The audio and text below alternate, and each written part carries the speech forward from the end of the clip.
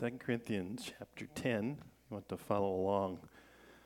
Again, Paul has to defend his ministry. That's a big part of this whole letter, so we see it quite a bit.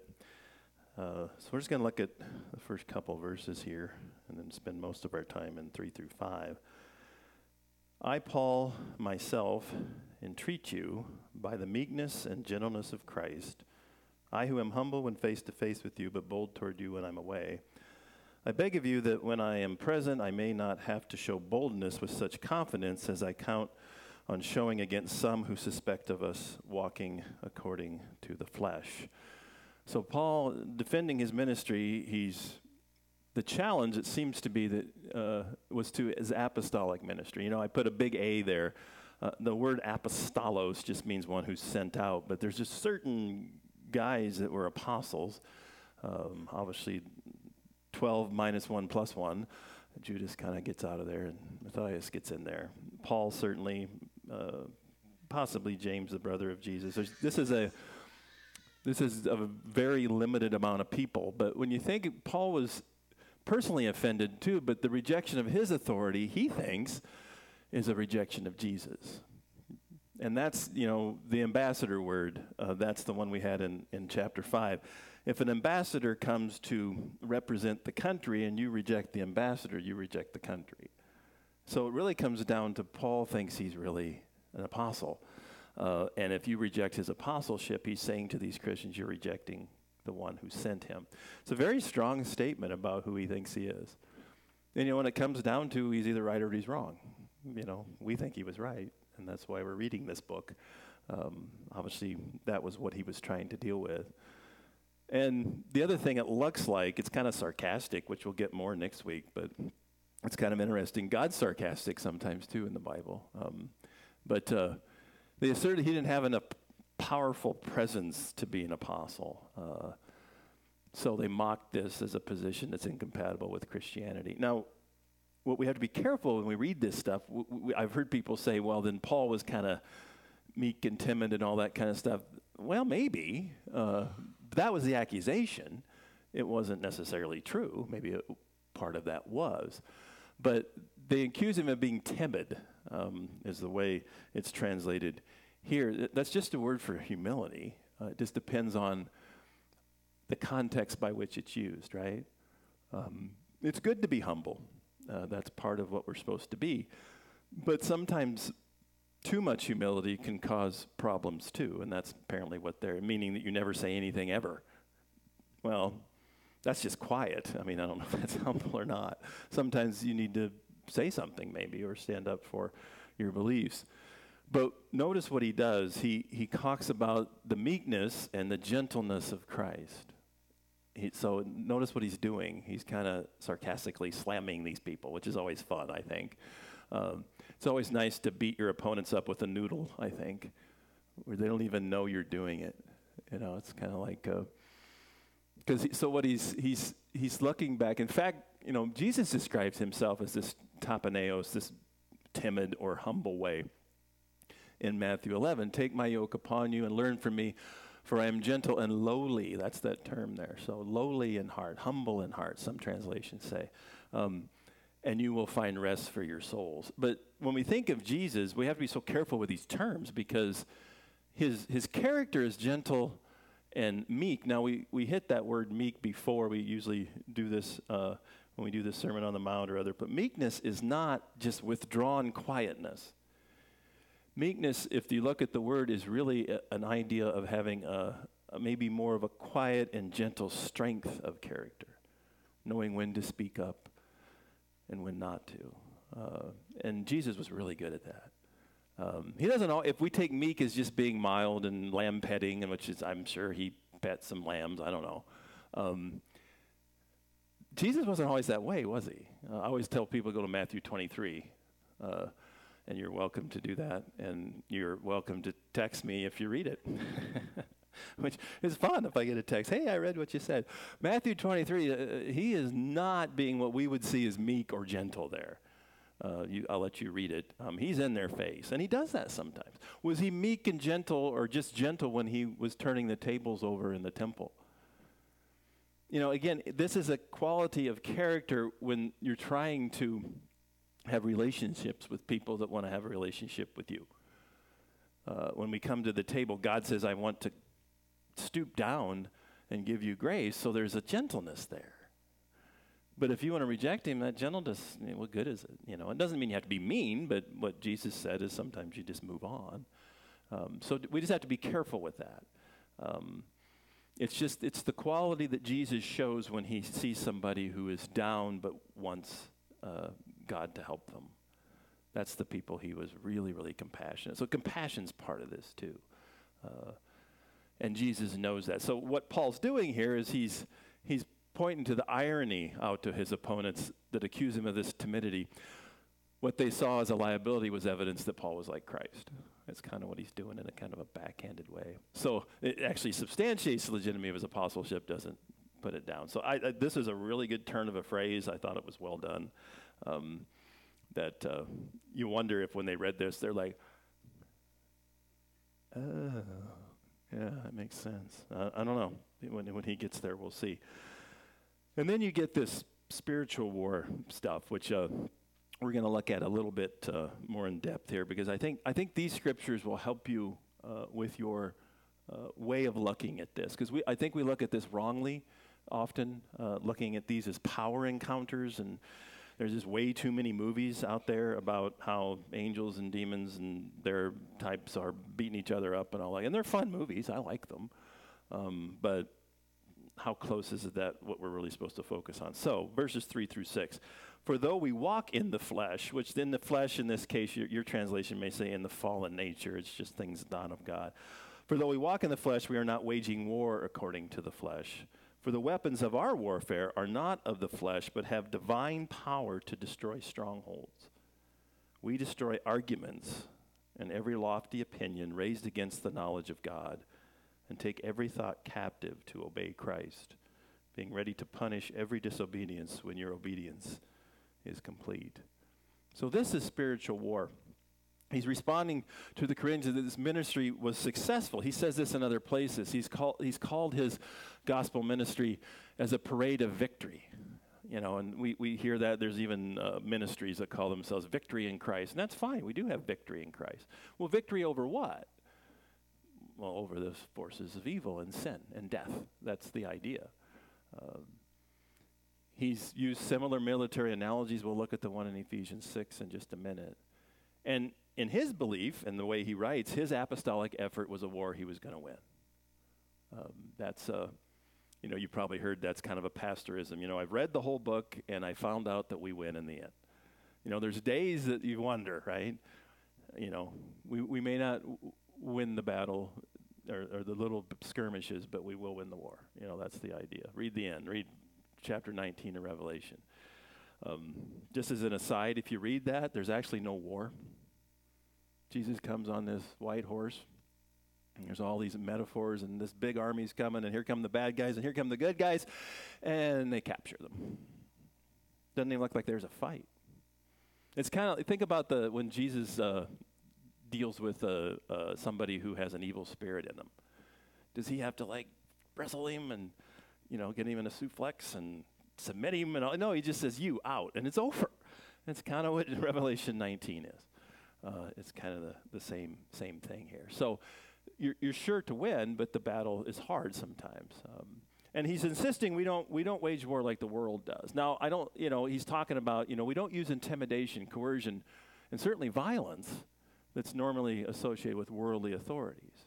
Paul never tries to manipulate these people, neither does Jesus. He relies on the divine power, and that's hard for us sometimes. If you're talking with somebody you really care about the gospel that maybe doesn't believe it, don't change it. You can't make it any better than it already is. It's pretty good, isn't it? If you just focus on Jesus, you got enough. You don't need to clean it up. Let him, if you come to somebody and say, hey, you are a person that God, if you don't believe in Jesus, God sees you as someone that's at enmity with him. They can say, well, I don't agree with that. It's like, well, I can't do anything about that. All you can say is what I told you is true. Whether they believe it is up to them. You can try to say it nicely. You don't have to start with you're going to hell. Jesus never did that. They didn't talk about it. So the preaching of the cross, we've seen this. We see this in Romans too. It brings great displays of God's power. I think we see it in our own church. Now, again, we'll be talking about power. We'll hit that when we hit these next couple verses.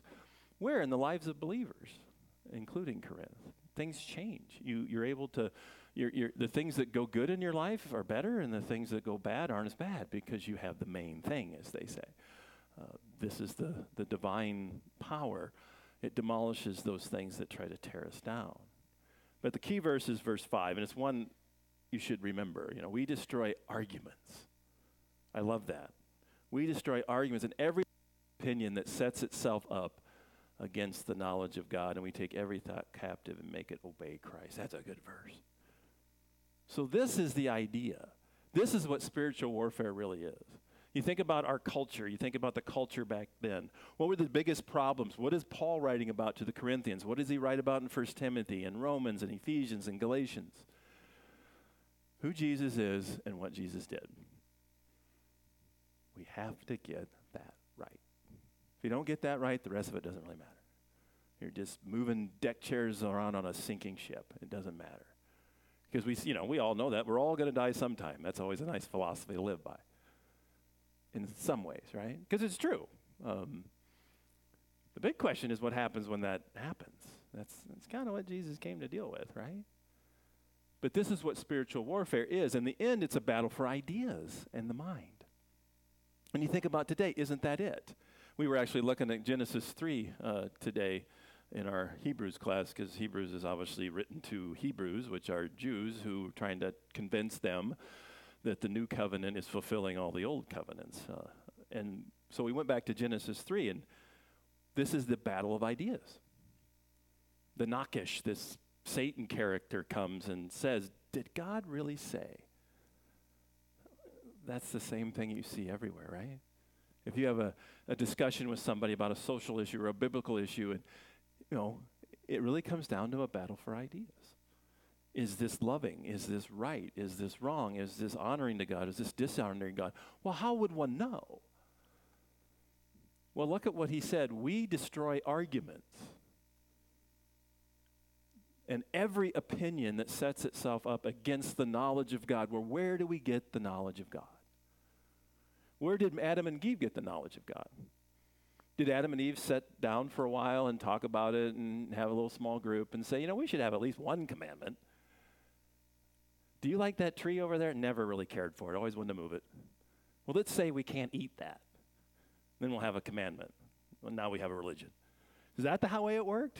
No, you go back in Genesis 2, and God told Adam that this was the commandment. Where did the knowledge of God come from? It came from the revelation of God. That's what we think the Bible is. And the ultimate revelation of God is Jesus. So if you really want to be a true Christian, you got to think like Jesus. And how do you think like Jesus? You go to the knowledge that he gives you, which is both the text and the Spirit that helps us when we get regenerated and believe in him. So it's a kind of a twofold thing. So spiritual warfare is not a power encounter where we have incantations to get spirits to go into certain places. And Jesus didn't have any incantations either, did he? I just loved it. You, out. Okay. Don't send us into the abyss. There's just, there's no war there. The war's over. It's won. It's just these battles that you have. And so the parallel passage of this is Ephesians 6. And you probably know, we're not going to go through the whole thing, but it's such a nice poetic way of putting it that it's good. It's this armor of God. For we do not wrestle against flesh and blood, but against the rulers, against the authorities, against the cosmic powers over this present darkness, against the spiritual forces of evil in the heavenly places. Now, we talked with the kids about angels.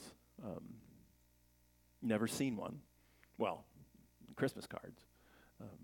But I don't think they probably look like that. If you want some good pictures of angels, get some of those Kingstone comic Bibles. Boy, those dudes are ripped. It's pretty cool. I mean, think about it. If we were talking about most of the time you see this at the Christmas time. But like if we just read that in the women's Bible study in Luke 2, you've got an angel appears to the shepherds. And they were what? Kind of casual? Were they like, oh, this is cool? They were afraid. Well, what are they afraid of? Well, maybe because there was somebody there that wasn't there earlier. But if you look in the Kingstone thing, I mean, this dude it's like no one to be trifled with. They're, who knows what they look like, but they're afraid, because this is an imposing force, a creature that has no sin, radiant. How can they see them if they're spiritual? God can do what he wants. I don't know. I always wondered if they went over and went like this, would they go through them? Or would it be, okay, you gotta go back. But there's a fear there because of the imposing nature of them.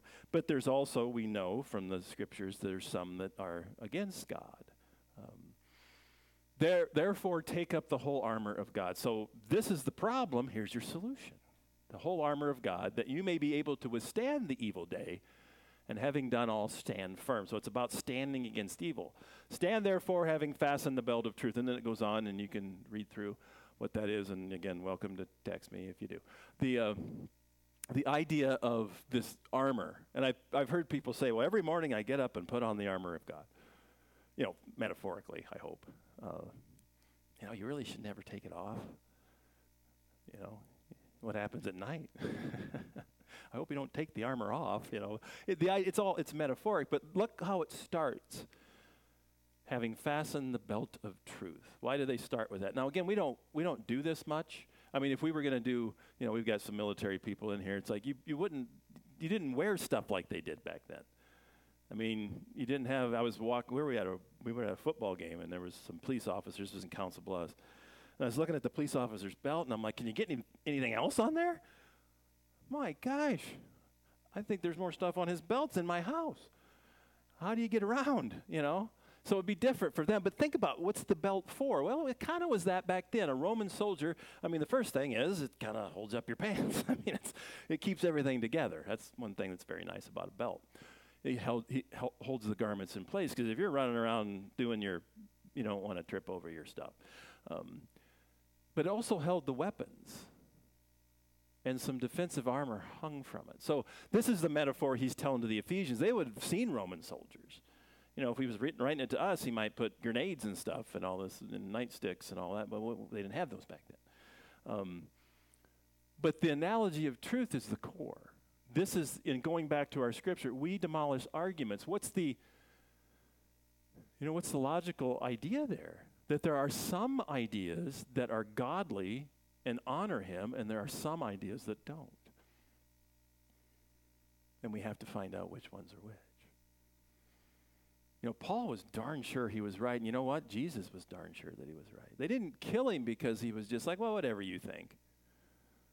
They killed him because he wouldn't capitulate, he wouldn't give up on what he thought was true.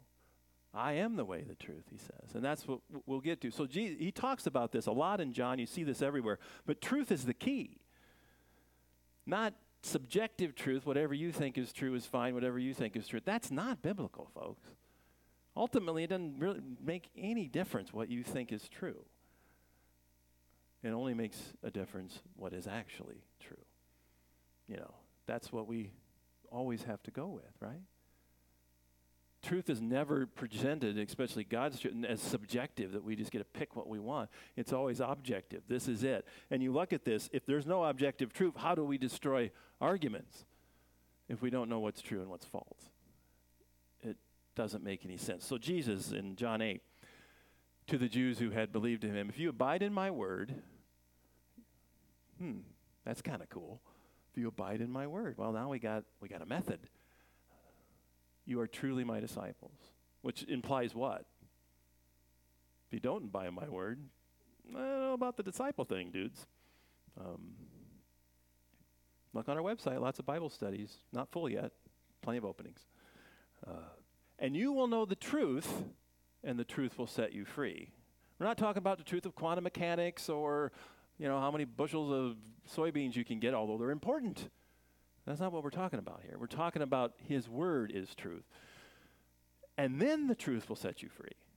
We get this on buildings and law schools and all this. The truth will set you free. It's plagiarized for one, because they don't put John 8:32, and then it's taken out of context. It's not just the truth of anything; it's Jesus' truth.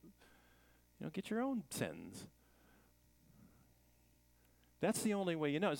These are great verses, but truth is the key, and the implication is that you can know it. How mean would it be of God to say, you need to know all the truth, but I'm going to kind of trick you to figure out. You got to go through a maze and find out special incantations and do all kinds of weird things. You pretty much just have to read it and study it. We had this, Jesus says to Thomas, I am the way and the truth and the life. No one comes to the Father except by me. You can depend on what I say. That's what Jesus says. We're putting all our eggs in the Jesus basket. And then I like this, was before in the trial, the way Jesus puts it. Then Pilate says to him, so you're a king? And Jesus answered, you say that I am a king. For this purpose I was born, and for this purpose I have come into the world. Well, what is that purpose? To bear witness to the truth. Everyone who is of the truth listens to my voice. That's a strong statement.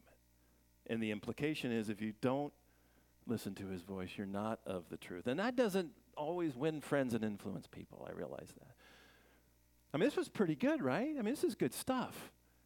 And so I'm sure he got out of it, right? They didn't kill him or anything.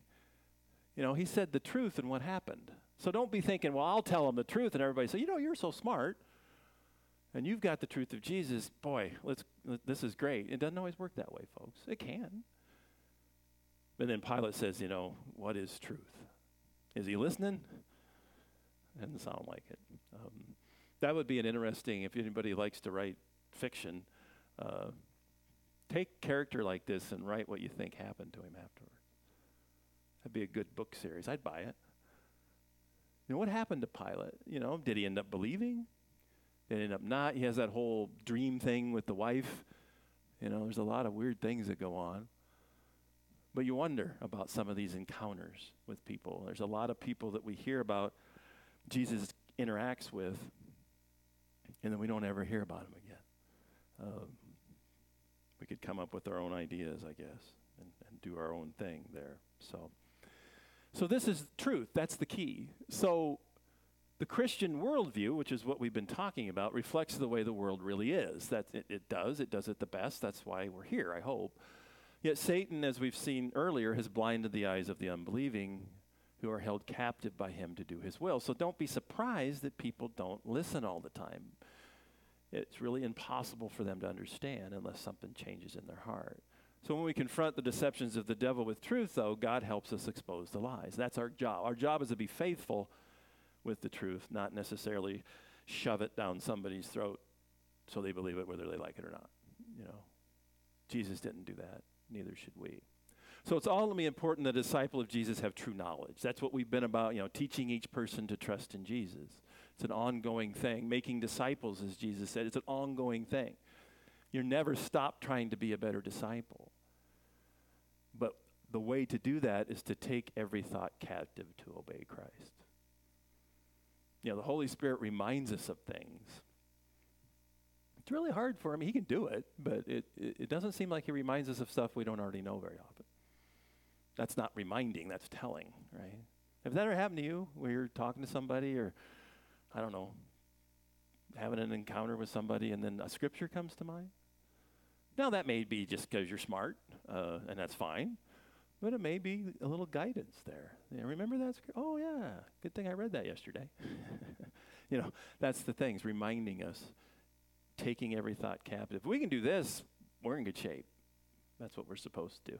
And then verse 6, he's talking about obedience. He's going to punish those ideas and the people who bring them. That's what he's talking about in this whole letter because he wants to make sure we get Jesus right. So let's finish up with the rest of this fairly quickly in these next two little sections. Verse 7, look at what is before your eyes. If anyone is confident that he is Christ, let him remind himself that just as he is Christ, so also are we. For if I boast a little too much of our authority, which the Lord gave for building you up and not for destroying you, I will not be ashamed. I do not want to appear to be frightening you with my letters, for they say his letters are weighty and strong, but his bodily presence is weak. and his speech of no account. Let such person understand that what we say by letter when absent, we do when present. Not that we dare to classify or compare ourselves with some of those who are commending themselves, but when they measure themselves by one another and compare themselves to one another, they are without understanding. So he wants to have these Corinthians take every thought captive, and it means submitting to his apostolic authority. Now, just to let you know, there aren't any more apostles out there. My opinion, there are people who think they are out there. Some of them are on television. I disagree. So what does it mean to be under the apostles' authority? Are we supposed to be under the apostles' authority? I think so. It's the Bible.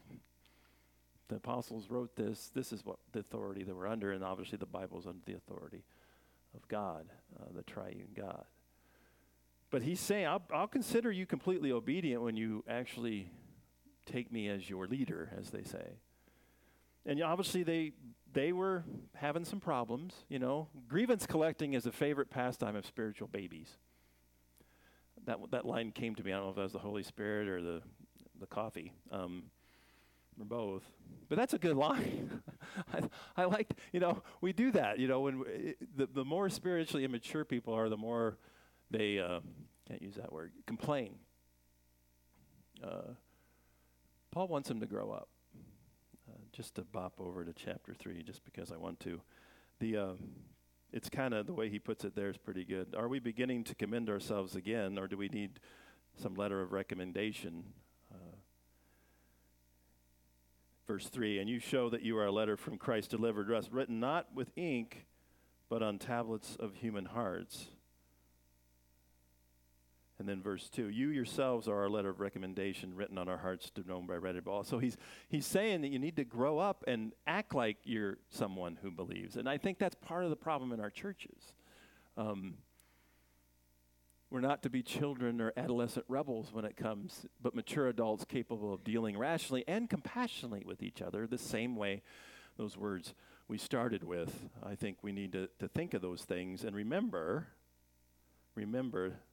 that we're supposed to take every thought captive and make it obey Christ. Well, does Christ like it when we bicker about things that really don't ultimately matter? Or does Christ like it when we can't come to an agreement, when as Christians are told clearly to come to agreement when we're at odds with each other? I think Paul would probably come and say, why don't you grow up? And I don't think he means that quite as flippant as that sounds. Really, let's act like mature adults. I'm glad in your life you never have any conflict with each other, but sometimes it happens. And that's just going to happen. The people you're closest to are the ones that will hurt you the most. Not because they're trying to hurt you, but because they're the closest to you. Get that? If you don't have a close relationship with you, what do I care what they think? It's when we know each other well. But we're told, we had that whole series on forgiveness. You can go back and look at that if you want. And can text me if you do. I don't know why that keeps coming back, but that's okay. But again, that if you see this, you can usually see how strong somebody is in the Lord. We can always have grievances. That's fine, and you should bring them. But if it's just every little thing, it gets to a point where it's like a 3-year-old not wanting to eat their beans. Grow up. That's kind of what we have to do, be more mature. So let's finish up here, these last few verses. But we will not boast, verse 13, beyond limits, but will boast only with regard to the area of influence God has assigned to us to reach even to you. For we are not overextending ourselves as though we did not reach you, for we were the first to come all the way to you with the gospel of Christ. We do not boast beyond limits in the labors of others, but our hope is that as your faith increases, our area of influence among you may be greatly enlarged, so that we may preach the gospel in lands beyond you, without boasting of work already done in another's area of influence. Let the one who boasts boast in the Lord, for it is not the one who commends himself who is approved, but the one whom the Lord commends. So again, the problem is ignorance. And if you're boasting in yourself, you're not understanding what it means to be humble and all those types of things. So the Apostle Paul, knowing how risky boasting can be, limits his boasting to his own area of work and is guided by that rule If we boast in the Lord. Well, what does that mean? You got to be careful with this. He's already used this in chapter 1. It doesn't mean you can't, if somebody says, well, that was good, you have to say, oh, no, that was terrible. We tend to do that, right? Guy catches 5 touchdown passes all with one hand. Well, that was really good. Oh, no, I'm terrible. That's not real humility. I mean, say thanks. I don't know. But, maybe say something like, I feel blessed by God to have the ability to do that. You'll see even athletes do that. But anything, I've always said with the sermons, when you hear afterwards, that was a good sermon. What am I supposed to say? Nobody has ever come up. I know I'm going to get this today because I'm going to say it. That was really bad. What were you thinking of? It'd make it easier to be humble, I guess. But what do you say? I mean, it's okay to take and say, yeah, I did work pretty hard on that. Maybe I'm glad that helped you. But it's not like, look at me, I'm an apostle, follow what I say. I'm not an apostle, don't follow what I say, follow what the word says. And hopefully I've brought some depth to that word more by the sermon than you had before you would have read it by yourself. That's part of what we're supposed to be doing here, same in there. So don't, false humility is silly. And I think we know when we're boasting and when we're not, right? We know our motives. Ultimately, if it's the best sermon ever preached, but nobody gets closer to Jesus, what difference does it make? And if it's really not that good and a few people do, it probably does make a difference. Kind of what Paul was talking about at the beginning. So within this whole framework, Paul wants to boast only about growing trust of the Corinthians themselves in him because he's a true apostle, because there are his letter of recommendation. He led them to the Lord. I mean, if you've done that, don't you want to know how they're doing? How sad it is to lead someone to the Lord and find out later that they kind of unled themselves to the Lord. He doesn't want that. That's what this whole letter is about. So to summarize here, what's he doing? Well, Paul's encouraging the Corinthian believers to be obedient to Christ, and this helps us. For them, it means acknowledging that he's a true apostle. For us, it's acknowledging his apostleship, that of the other writers of the New Testament, that this is truly words from God that we can count on, that this is the truth that we're supposed to be taking every thought captive to. That when we boast in the Lord and give thanks for what he's given us. And again, spiritual war, don't think of it, there's movies out there, don't think of it as this power encounter and incantations and all this stuff. It should be much easier for you now. You destroy arguments. You destroy ideas. You try to have conversations with people about the truth of the gospel and everything that Jesus taught, and take every thought captive to obey Christ. If you do that, the rest of it will take care of itself. Let's pray. Father, we thank you for these wonderful words of Paul, trying to commend himself to them, because these were the people that he brought to know you. As we think about spiritual battles, may we always think that it is a counter with truth. May each one of us recommit ourselves to the truth of the gospel, the truth of Jesus, the truth that we had communion about, that we have a connection with you because of him if we accept the grace by faith. May we walk in your spirit this week. Amen.